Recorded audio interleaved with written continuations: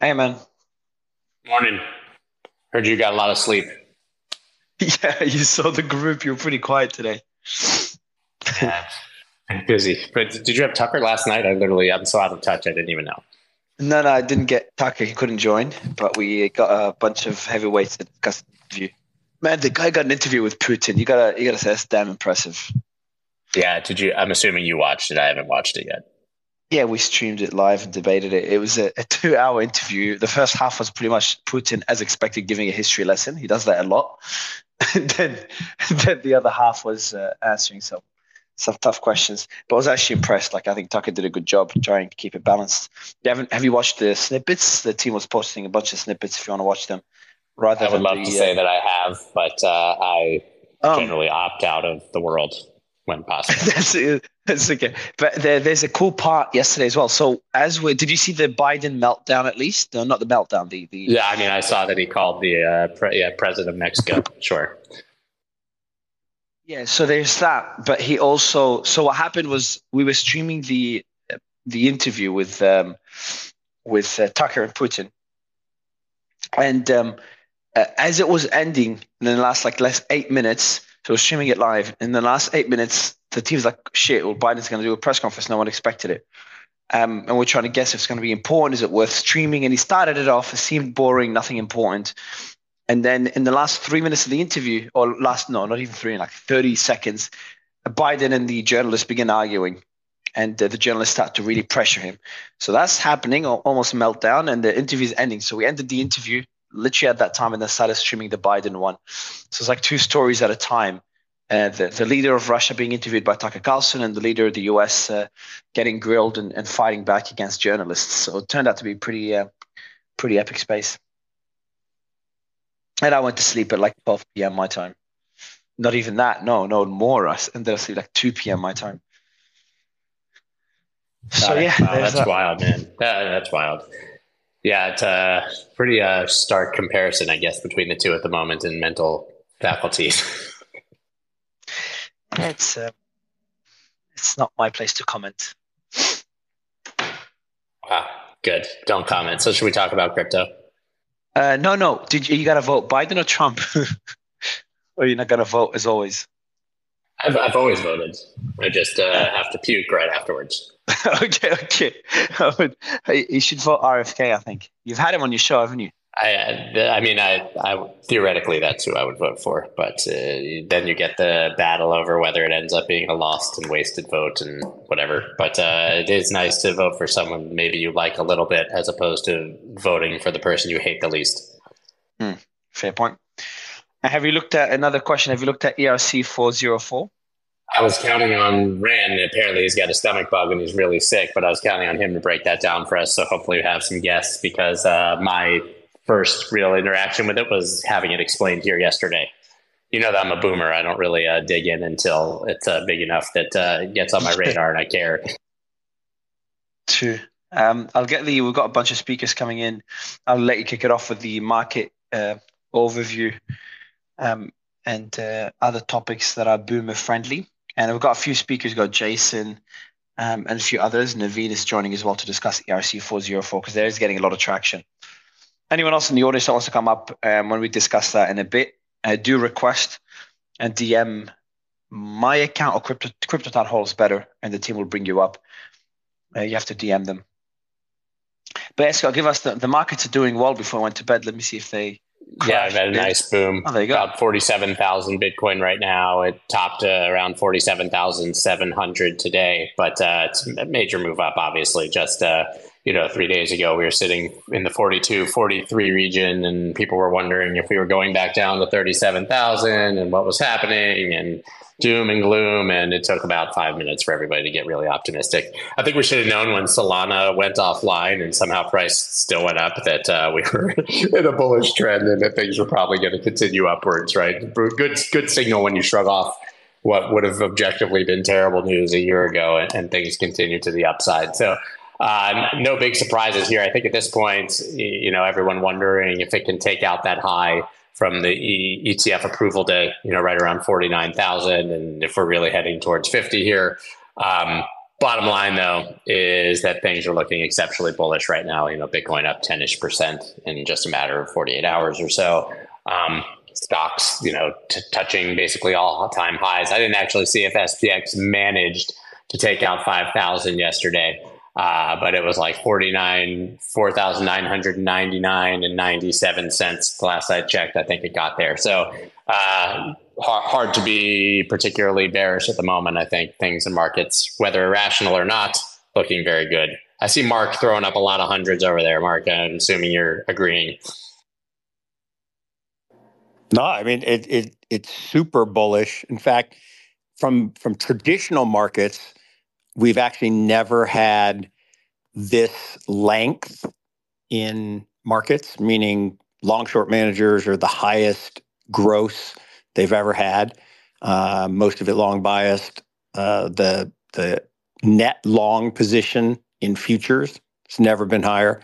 So I mean, we're definitely at a mania level, not quite equivalent to 2000. I mean, 2000 was really, really crazy, but this is coming very, very close on every metric.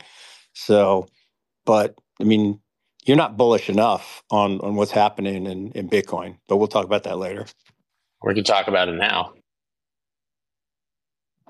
No, we can't. Tell me why. We certainly can't. And look, what's happening in Bitcoin, people just, I guess they just either choose not to do math or they don't want to believe the math. But you've got a situation where we had a fundamental demand shock in that all the boomers, all our brethren and sister, and although you're technically, I don't think a boomer, but I am. And all my brethren and sister out there who have been basically restricted from buying, and many of them still are. I mean, Bank of America, Merrill Lynch, UBS, Vanguard, even LPL, although LPL said it's just 3 months, not a permanent ban. So there's still a whole bunch that haven't banned. And yet the ETFs are accumulating 3 times the daily supply of Bitcoin. And in 2+ months, it's going to be 6 times the daily supply. And that's a fundamental demand shift that just people don't appreciate. And when you add the supply cut that's coming in April, things are going to get crazy. And then on top of it, you asked about when we're going to hit 50. There's a big wall of shorts at 50 that are going to get liquidated here. And we're going to have, I'm wearing my green pants today, so in honor of the massive green candle that's coming this weekend. I'll take that.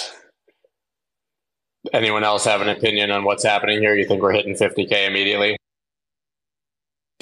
I don't know if we're hitting 50K immediately, but it certainly seems we're heading there. I mean, we saw 123 million in liquidations over the past 24 hours. As Mark mentioned, as we get to the 48 and then 50K levels, there's more liquidations on Stack. And then we've seen this week, we've seen 653 million net inflows into the Bitcoin ETFs. Yesterday alone was 405 million of those inflows, which was the 3rd biggest day since launch for net inflows for the ETFs. And you're seeing the outflows from GBTC start to get smaller. So I think that balance is starting to be supportive of the Bitcoin price. Of course, we now have the Genesis overhang of GBT selling. That's going to be about 1.4 billion, but it's unclear how that will be spaced out. But I think on balance, we're starting to see the inflows into Bitcoin ETFs be more supportive of the price and actually start to push the price higher. So I think it's super positive. You also get other things, other effects, like there's the headline going around that now Bitcoin is part of the top 10 assets in the world by market cap. I think that grabs headlines and attention, which is helpful for the space. Also, the 4 of the Bitcoin ETFs, BlackRock's, Fidelity's, ours at Bitwise, and ARK's, are now 4 of the 25 fastest growing ETFs of all time by assets gathered within a 1-month period. So it's amazing the traction that we're seeing. And then you add to that, the eventual, I think it's going to be, as we get into the April May timeframe, you're going to see the halving take place. That'll take out half of the supply of the market.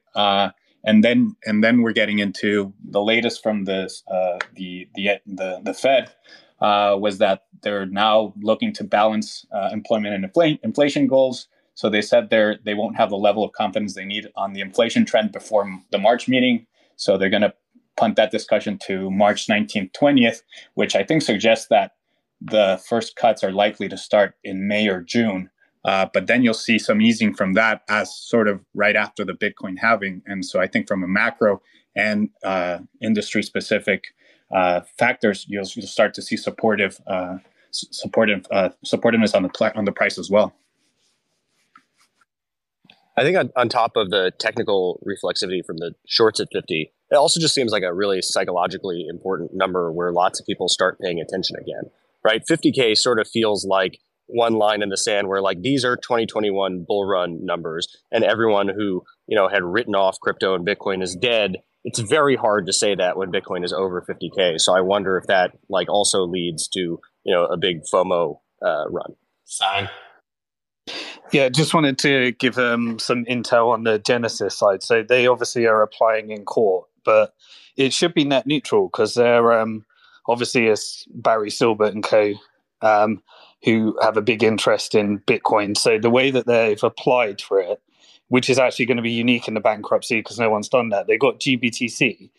So they want to sell 1.4 billion of GBTC and buy Bitcoin at the same time.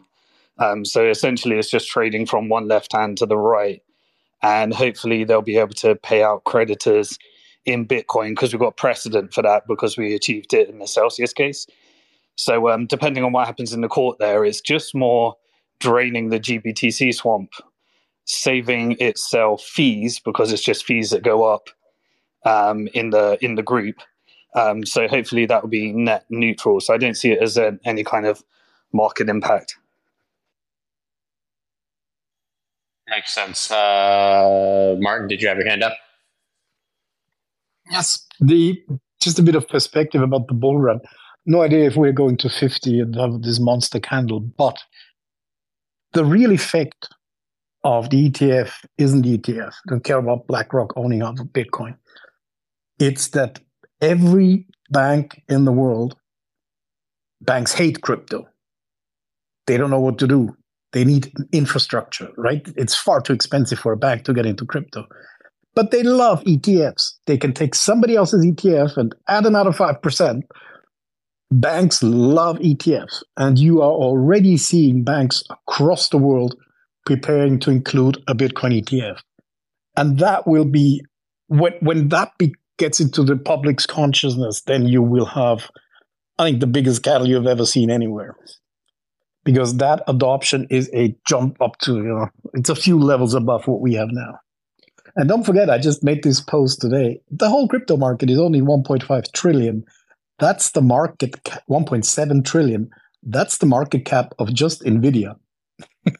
So we are so early. This market is still so small. I think we all agree with that. Go ahead, Mark. I made a comment a couple weeks ago that I stand by and make some people crazy when I say it is I think more fiat will be converted into Bitcoin in 2024 than the entire existence of Bitcoin. Yeah, I think that's a valid prediction. Dave, go ahead. Yeah, I think that it's important. Well, a couple things. First of all, I totally agree with what Mark just said. I think the narrative is far more relevant than people seem to understand. I mean, we are so early in the ETF journey. I mean, Eric and James have done a fantastic job in quantifying it, but the reality is you have the most powerful organizations, in terms of educational capability, telling people about Bitcoin. And they're not telling people, hey, there's going to be cash flows or any other stupid shit. They're basically saying, hey, listen, there's a need for sound money. Hey, listen, to paraphrase Mark, truth, trust over truth. And truth over trust, excuse me. Let's get it right. Sorry, I don't want to paraphrase you, wrongly, Mark. But the fact is that much appreciated. People are being educated. Not all of them are going to buy the ETF. Others are going to use it as a gateway drug. They're going to say, oh, okay, I got this. Let me go down the rabbit hole. And all of us have gone down that rabbit hole.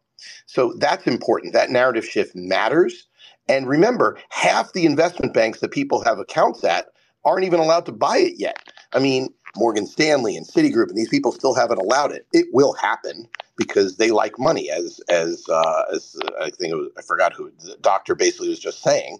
They like money, and they're going to want to get that. So it's much more broad based than people realize. The other thing that's interesting is it's going to dampen volatility. And anyone who's ever watched, and I grew up in the equity markets a long time ago, but was on the trading desk building trading technology and trading when the internet bubble happened. And as much as people like to talk about God candles, what we're seeing now is far more reminiscent of that. 2 to 3% a day, day after day after day, is not what Bitcoin used to do. Bitcoin used to go, YOLO in and come back down and whatever. That volatility is dampening, and that's much more what you would expect. So, people talk about $100,000 God candles. I mean, that's nonsense. But this looks a lot like the early days of the internet bubble with respect to the way these ETFs are trading.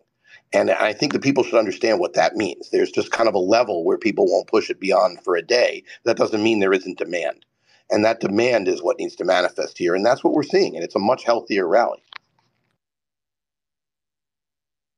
Juan? Yeah, I agreed with everything Dave said. And also, I think it's also helpful to understand the liquidity conditions present, to provide a bit of perspective, looking past beyond 50,000 onto the last all-time high around 67, 69,000. If you compare to prior Bitcoin tops in 2017 and 2021, those coincided with major mainstream adoption breakthroughs. And in 2024, the market conditions in the lead up to the launch of the Bitcoin ETFs, which is another mainstream moment, have been quite different than in those past instances. So, for example, in 2017, when Bitcoin reached its high at that time of $19,000 or so dollars, that happened on the same day that CME Bitcoin futures were launched. And then by February 2018, Bitcoin fell to 6,000. In 2021, Bitcoin reached a new high at that time of 65,000. The day after Coinbase listed, 3 months later, Bitcoin had fallen to down to 30,000, and then went on to set the November 10 high, of 2021, right after a couple, like 20 days after BITO had launched. But in these three tops, those prior three tops were portended by signs of market exuberance. So in the 2 weeks leading up to those tops, BitMEX perp rates had averaged 253%, 66%, and 21% annualized for each of those. And the Bitcoin daily volume on Bitfinex had seen an average of 749 million, 395 million, and 387 million, respectively, for each of those three instances. Now, this year, in the lead up to the launch of this Bitcoin ETFs, perp rates were 14% annualized, and Bitcoin daily trading volume was only 105 million on a daily average. So, all that to say that conditions are much more tempered this time around in the lead up to the ETFs launches. And since then, conditions have remained relatively tame. So I think as we are talking about getting into a situation where the supply drops, where the macro environment, the easing environment is constructive, and we see additional demand from wirehouses completing their due diligence process 3-6 months into the launch of the ETFs, I think that is a really, really constructive setup that I'm not sure most people are realizing, really. Mark? Guys, I want to double tap on everything Juan just said. Is I don't think people are snapping to the issue that, we're not in year 4 of the cycle. We're still in year 3. The halving hasn't occurred. The supply shock hasn't occurred. We all know it's going to occur, but it hasn't occurred yet. And the parabolic move doesn't happen in year 3. It doesn't happen in crypto summer. It happens in crypto fall. Crypto fall doesn't even start till June. And from June to June, we're going to see the same type of irrational exuberance that we see in every one of these 4-year cycles. And everybody says, the 4-year cycle doesn't matter. Yes, it does. It's hard-coded in. And human behavior is hard-coded in our DNA. We're not going to change that. The only thing that subtly changes, two things to me. So one is normally the halving event would double the fair value. Just math, right? If the miner's costs are fixed and the block rewards get cut in half, either half the miners go out of business or the price adjusts. So the price adjusts. This time is subtly different in that now we have transactions that are higher. So let's just be conservative and say we get a 1.5 increase in fair value. That's from 50 to 75 instead of 50 to 100. Well, then we get closer to fair value post-halving, right around halving. Then you get the FOMOing in. Right? We haven't even seen the beginning of the FOMOing in that pushes it past fair value. And in each previous cycle, at the peak, we get to about 2.3 to 2.4x fair value. So that's because of leverage and stupidity and gambling and all that stuff that enters in. Yeah, there's not as much leverage this time. Some of the bad actors have been weeded out. People will get creative, but let's say it doesn't go to 2.3 times this time. Let's say it only goes to 1.5, fair value. No, let's say 2, and it's going to get to 2. So that's 150. That's baked into the cake. That's just the normal logical progression of fiat converting to Bitcoin. And you guys were talking about the Putin interview. I haven't watched the whole thing. I watched from kind of 115 on, where he starts talking about China and the dollar. And one, I love watching somebody who has been painted as this crazy person speak incredibly intelligently, incredibly logically, incredibly dispassionately about facts. And it was like an advertisement for Bitcoin. He basically said that the U.S. policymakers have made a series of bad decisions about their currency. Now they have no way out but to devalue. And the thing that just gets lost every time we start talking about the price of Bitcoin is the price of Bitcoin never changes. One Bitcoin is one Bitcoin. What changes is the value of the currency other people denominated in. So in Argentina, it's already worth a lot more because the Argentinians fucked up their, currency. Same thing in Venezuela or Turkey. And the US dollar is losing its hegemonic reserve currency status. Here's the crazy stat that Putin quoted.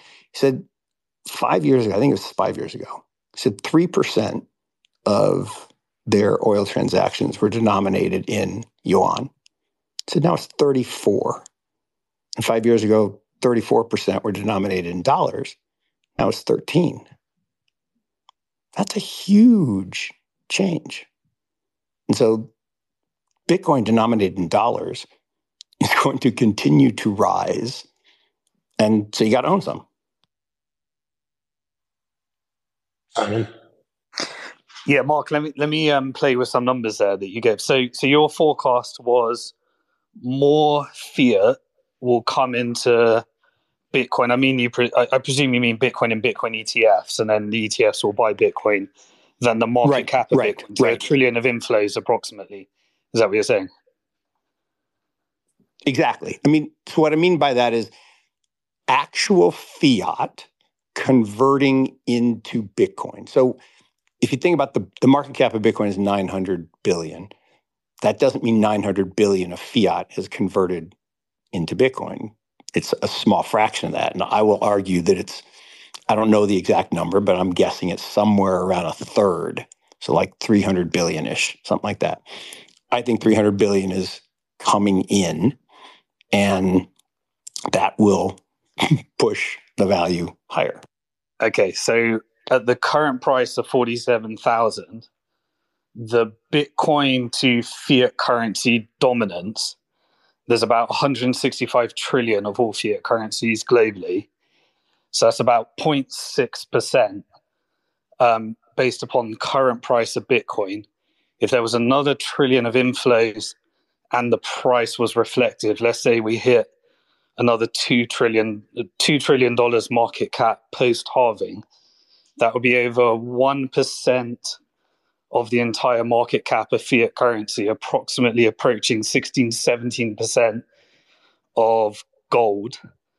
And yeah, the prophecy would, and that's a realistic thing that I think could happen given all of the different trends and all of the different things that are happening that would drive someone into a safe haven, and the fact that we've got an ETF. So the prophecy of Bitcoin eating fiat currency is an inevitability, and we're watching it roll out in real time with every cycle. Mario, do you want to talk about ERC 404? I got Danish up. Danish, what's up? Okay. Oh, wait. He needs to dampen. I wanted to hear Danish talk about ERC 404. Well, no, I'm not going to do that. I will say that it is incredibly interesting to hear so many people talk so much about probably one of the most boring interviews I have ever watched. I watched it from beginning to end. It was incredibly boring. He didn't give any insights. And by the way, there is no Bitcoin utilization in Russia that is allowed. So ultimately, he does not believe in Bitcoin. But Danish, number two, where are they mining 11% of Bitcoin right now? Where is 11% of Bitcoin being mined beyond right now? But not by his approval. It's not under his approval. He doesn't want that. You don't think there's any sovereign mining going on in Russia, Iran? I don't know anything, and I would not dare say anything about Russia because he would literally kill me. So anyways, number two, because he is an authoritarian leader that doesn't allow people to speak against him. Number two, I do want to say that BRICS is not a thing. I don't know why Bitcoin people are so excited about it. China is in free fall. One of the core centers of BRICS is literally dying right now, like in front of us. They're in a deflationary spiral. If you don't know what that is, maybe you shouldn't be trading Bitcoin. So the point is, China is in deep, deep shit right now. If you're not watching, I'm just letting you know. So BRICS is not going to be a thing. So when he talks so intellectually, back in my neighborhood, they'd call Putin a smart, dumb motherfucker. Like he sounds really smart, but he's saying really dumb shit. And like, that's what it sounded like. Sorry, now I can definitely never go to Russia. No, that's an American-centric version of the world, done. No, it's not. It's literally BRICS is not happening. So this concept that, hey, we're going to see American dominance go away, it's just we're not even close to that because China had a shot at gold. They shot at the king and they missed, and now they're paying for it. That's what's happening right now. So if China that's just so wrong. I mean, I don't want to be a jerk about it. I'm sorry. What was China's CPI totally last week? Wrong. What was China's CPI last week? When was the last time you were in China? Tell me the CPI. When was the last time you were in China? It does not matter. What was China's CPI? When was the last time you were in China? This is the dumbest conversation. I'm telling you about deflation occurring. When was the last time you were in China? First of all, I won't talk about my personal business. That's number one. Number two, I was. How about this? I was in China in the last 5 years, like right before COVID. But that's as far as I can go. Danesh, in the real world, there's this thing called deflation, and it's actually what free markets do. You don't. So hold on. Deflation is a good thing right now. I'm sorry. China is going through a good thing right now. That's why the Chinese government is freaking out about deflation occurring. They've had 16 straight months of deflation. But in the real world, there's this thing that happens. They've ever had. There's this thing that happens in markets where stock markets go down, real estate prices go down, and you allow your economy to take out all the shit government intervention that's been done. And if China allows the market to do that, which I doubt it probably will, but if it does, it's actually following free markets better than America right now. No, that leads to bank runs and it leads to a spiral. Like, what are you... Okay, long story short, all I was going to say is that there's some like mental masturbation going on about BRICS, which is fine. You guys can continue to do that because that's what crypto people do.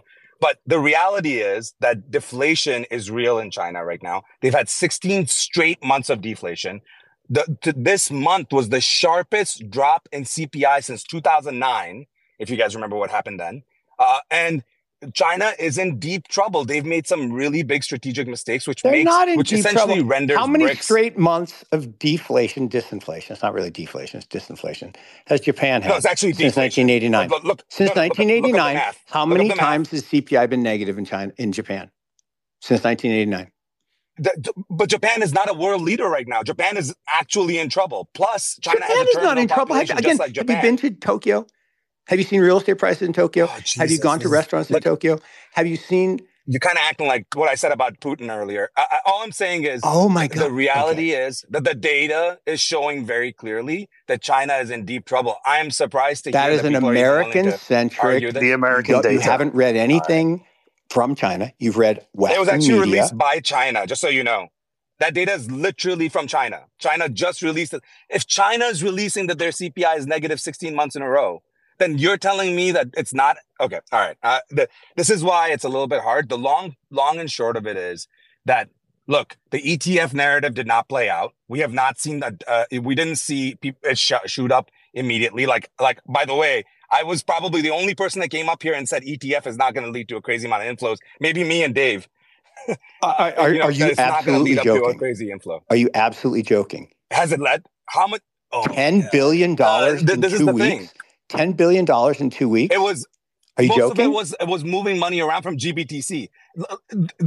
This is that is again. Net. We can have this. $10 billion is net. I'm done. Look, I think you guys are being a little. Long story short, I think you guys are being a little pedantic here. What was interesting about the interview to me were two things. One, what he said about the dollar is important, especially if you're interested in Bitcoin. You know, whether or not you guys are talking about short-term stuff, the point is that there was no reason to ever create serious inroads or serious financial tools to get around the dollar before the weaponization of it. And you had everyone using it and they had no choice. And to some extent that's changed, and that's relevant, I think. I think the point of the interview for him was to basically have every American walking away thinking, I want to go to sleep, not to war. And I think he did a pretty good job of doing that, saying, look, this is a very boring story that you don't understand. Now you want to go to war, right? And it's like, well, I don't have anything to say. I don't even begin to understand this. And I think that was his goal. Simon. Yeah, I'd say the main purpose of the interview, if anyone could take something from it, is how look, I'm no big fan of Putin, but how narrative and propaganda driven the world is, including all Americans, all Brits, and all of the Western world. The fact that if people were watching that interview and didn't understand that there is an alternative reality that's propagated by media in order to get the people to believe in the propaganda of their government. And if Americans and Brits watched it and realized that actually there are two sides to every story, and propaganda is half of what's determining everything that Dinesh came up and said. So, to me, that's what people should take away with it. That governments, they simply push out agendas, and half of what you believe in is because your government wants you to believe that for very deliberate reasons. And there's normally parallel universes where we can jump on Twitter Spaces and speak to someone that's actually been to China, actually been to Russia, actually been to Japan, and understand that actually everyone's playing the same game and there's no concept of good guys and bad guys. That's what I took away from it. Simon, is the real estate industry in China completely fine when they're putting up for sale signs today? Did you guys read that? To me, a good real estate market is not using it as a financial product. It's using it for what it's actually meant to be, which is living it, rather than taking savings out of the economy and forcing everyone to speculate on real estate, creating wealth inequality that drives a rich-poor divide, which is what we're experiencing in real time. I'm cool with the narratives, but you're also speaking crazy propaganda. I'll walk you through really quickly, and then I gotta jump. And but Dinesh, what I'm saying is a bad real estate market. A bad real estate market that takes down their municipal governments. Most Google can't afford. It might be helpful. Or hear me out. Municipal governments all over China are at risk right now of defaulting and the government is likely going to step in the next few weeks because most of them own portions of the real estate market that was put up on crazy leverage. Like, you're literally speaking the opposite of what everything I've heard you speak in our time and spaces. So when that happens, you have to delever. Literally over-levered. You have to delever. You don't roll over and create another. It will take down municipal governments. Jesus, the government is actually intervening. That's the point that I'm saying. Exactly. So if they do, then you follow the US, and you mean different than QE? You mean different than the Fed intervening in the United States and the US real estate market collapsing? Have you looked at any of the recent real estate transactions in the United States, down 80%? China is doing exactly the same. That's the point I'm making. How, as Simon said very eloquently, if all you do is read the US media and you believe the propaganda that they put out, no different than the propaganda the Chinese put out, the propaganda the Russians put out. Everyone has their own propaganda. But Simon's point is so eloquently stated. Everyone's playing the same game. And if you want to just stay in your side of the story and not believe there are two sides of the story, you're going to sound, well, whatever. And that is the case for Bitcoin, because there's only one currency that allows you to exit whatever the government's agenda is with what they're going to do with their currencies. And that's the role that gold has It's just really hilarious to hear you all say that, Simon and Mark, when literally all you do is speak one side of the Bitcoin story. When anybody else comes in and says the other side, suddenly your religion hurts. And this is like the challenge with crypto in general. The day you actually look at it from an objective perspective, I think it will actually be better for the community in general, and will bring more people in instead of this cult of religion. What's the side of the story you would like to? Regardless, what side of the story would you like to prefer? Okay, proffer. What side of the story do you think is being ignored? We've gone from zero, literally a science project 15 years ago, to nearly $1 trillion asset with higher highs and higher lows every single year. What part of that story do you want to talk about? Jesus, we must be back in the bull cycle again, since people are starting to say zoom out again. No, we said this throughout every bear market. We were here. But it's not even a bear market to begin with. All I'm saying is the part of the story is that it is a financial asset. It should be treated as such. Institutions are going to come in. And this is the first time that I've seen degens who used to be degens be so happy that the suits are coming. It is fucking hilarious. But suits are coming. We're all there. TradFi is coming in. And you know what?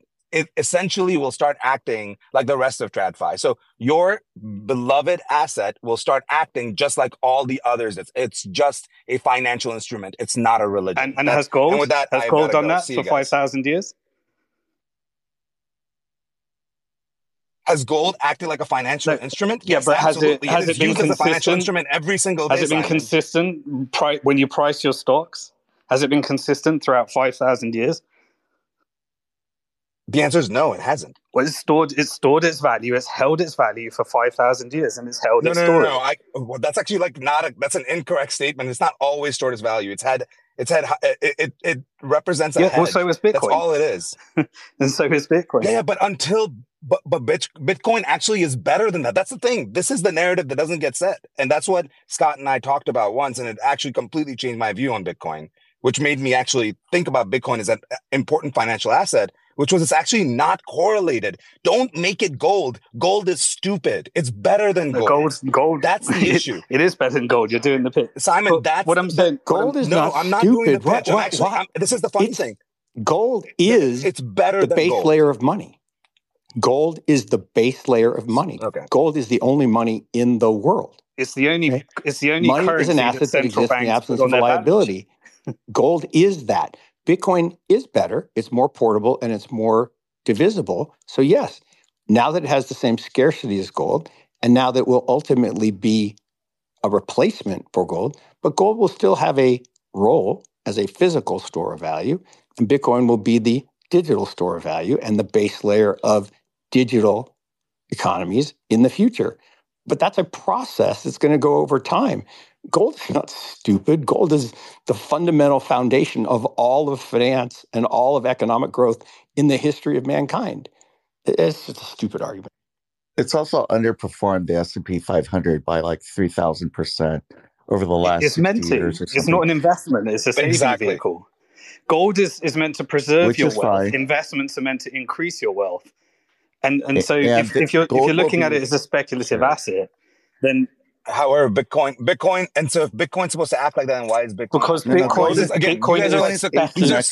These are circular arguments, guys. Guys, and that's the point that I was actually trying to make earlier, which is actually the pitch that would work for people that are not just obsessed with the god of Bitcoin, that they really focus on what is this valuable for? How does this fit into a portfolio? It's an uncorrelated asset that sometimes acts like growth and tech and sometimes acts like gold. That is what makes it incredibly interesting for anybody to add it to their portfolio. That is the point that I was making, but it's okay. All right. With that, we'll see you guys later. Dave, Jason? Bye, Dash. Thanks, Dave. So I didn't want to be rude, but I just want to comment real quick about the thing with like Russia banning on Bitcoin. Like honestly, like any country that's banning on Bitcoin doesn't stop people from buying Bitcoin. Like that's the number one thing out there first, right? Anyone. My background is, I used to work at Fabushit since 2015. I've known Sam. I think I've seen Sam a couple of times when we did DEF CON 2 together and back in Shanghai back in the days. But the idea is that I've been living in Shanghai for like the last 8 years, and there's a lot of things I think people, especially what he said, Dr. Danish. I think a lot of things that he said is coming from a very like one-sided view of like what's happening, right? The whole point here is he's forgetting something, which is like during the third term where Xi Jinping, got reelected for the third time, none of them in the committee, like no one got replaced in the committee, comes from an economic background. No one has a background in economics.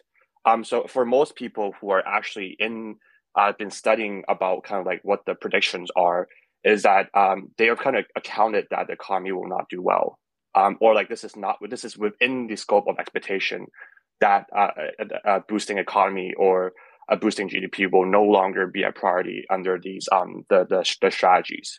It's very, very clear. I don't understand why is it hard for most people to understand. Just look at the leadership, like look at the background of leadership. It's no longer about boosting economy. So yes, the Chinese economy has gone down significantly. Those who've lived it, I lived through it. I was in the lockdown. I went back after the lockdown. It's very obvious that a lot of people have left. Real estate have gone down, but is it a bad sign? I don't know, because China does not run exactly the same way as the US, does not run exactly the same way as Europe or any place in the world. They have their own mandate and they have their own strategy that I think a lot of times people underestimate, right? Again, there's no one strategy that works, but I can give you an example. The Americans, for example, came up with this idea of GDP.